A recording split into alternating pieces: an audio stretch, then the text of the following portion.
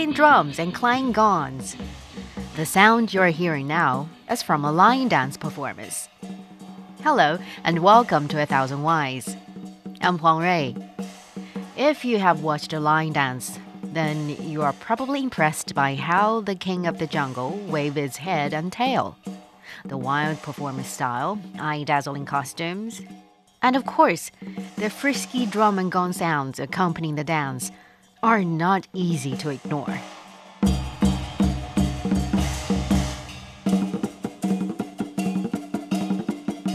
If you have never watched it, let me describe what a lion dance is.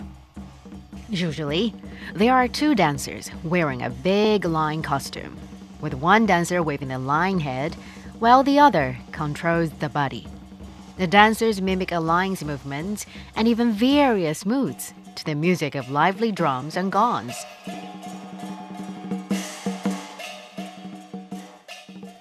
The lion dance has a history of more than 2,000 years, yet it is still one of the most popular folk performances here in China. Nowadays, you can see lion dances on the street during Spring Festival, in the opening ceremonies of businesses, and during various celebrations. This is a custom where people send good wishes, praying for good luck, fortune, and prosperity. Funny thing, lions are not indigenous to China, yet they are an important part of Chinese culture. The popularity of the lion dance is just one example.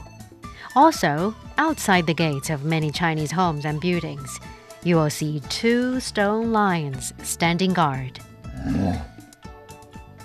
Historically, lion habitat ranged across Africa, Europe, the Middle East, and the Indian subcontinent. It was probably 2,000 years ago, during the Han Dynasty, that the big cats came to China for the first time. Central Asian states sent lions as tributary gifts to the Chinese emperor via the well-known Silk Road. Thus, for the first time, Chinese people learned of the existence of such a giant, fierce beast.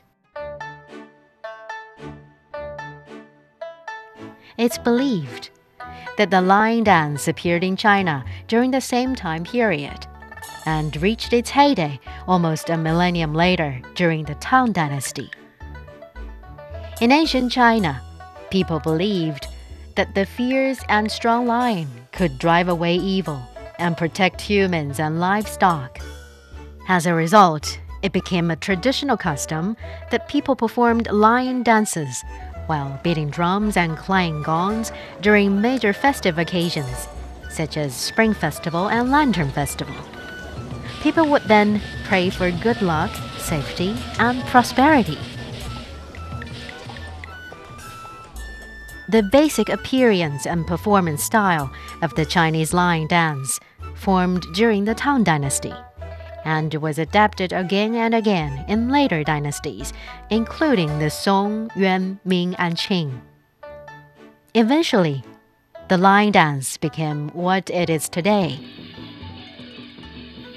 After over 2,000 years of development, the lion dance has developed into two major genres according to geographic location: the northern lion dance and the southern lion dance.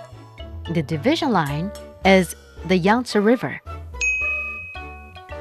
The northern lion dance is known for its vivid and colorful costumes with golden lion hair. Usually, there is a knot on the head of the lion. If it's red, that means it's a male lion. And if it's green, then it's a female lion. The northern lion dance is mainly based on playful movements of the big cats, such as falling, rolling, and pouncing, to show the vitality and loveliness of the lion. However, the southern lion dance is much different. It can be more powerful and has more sophisticated techniques than its northern counterpart. The appearance of the lion is more awe-inspiring. And in the dance, martial arts movements are usually involved. Line dancers will be constantly stepping, attacking, and leaping to show the strength of a line. The Southern line dance is also known as 醒狮, the awakened line. It's particularly popular in Guangdong province. Almost each local village has its own line dance troupe, and there are line dances at almost all celebrations and important occasions. With that, we wrap up this episode of 1000 Whys. And thank you for my 1000 Why team for writing and producing this episode.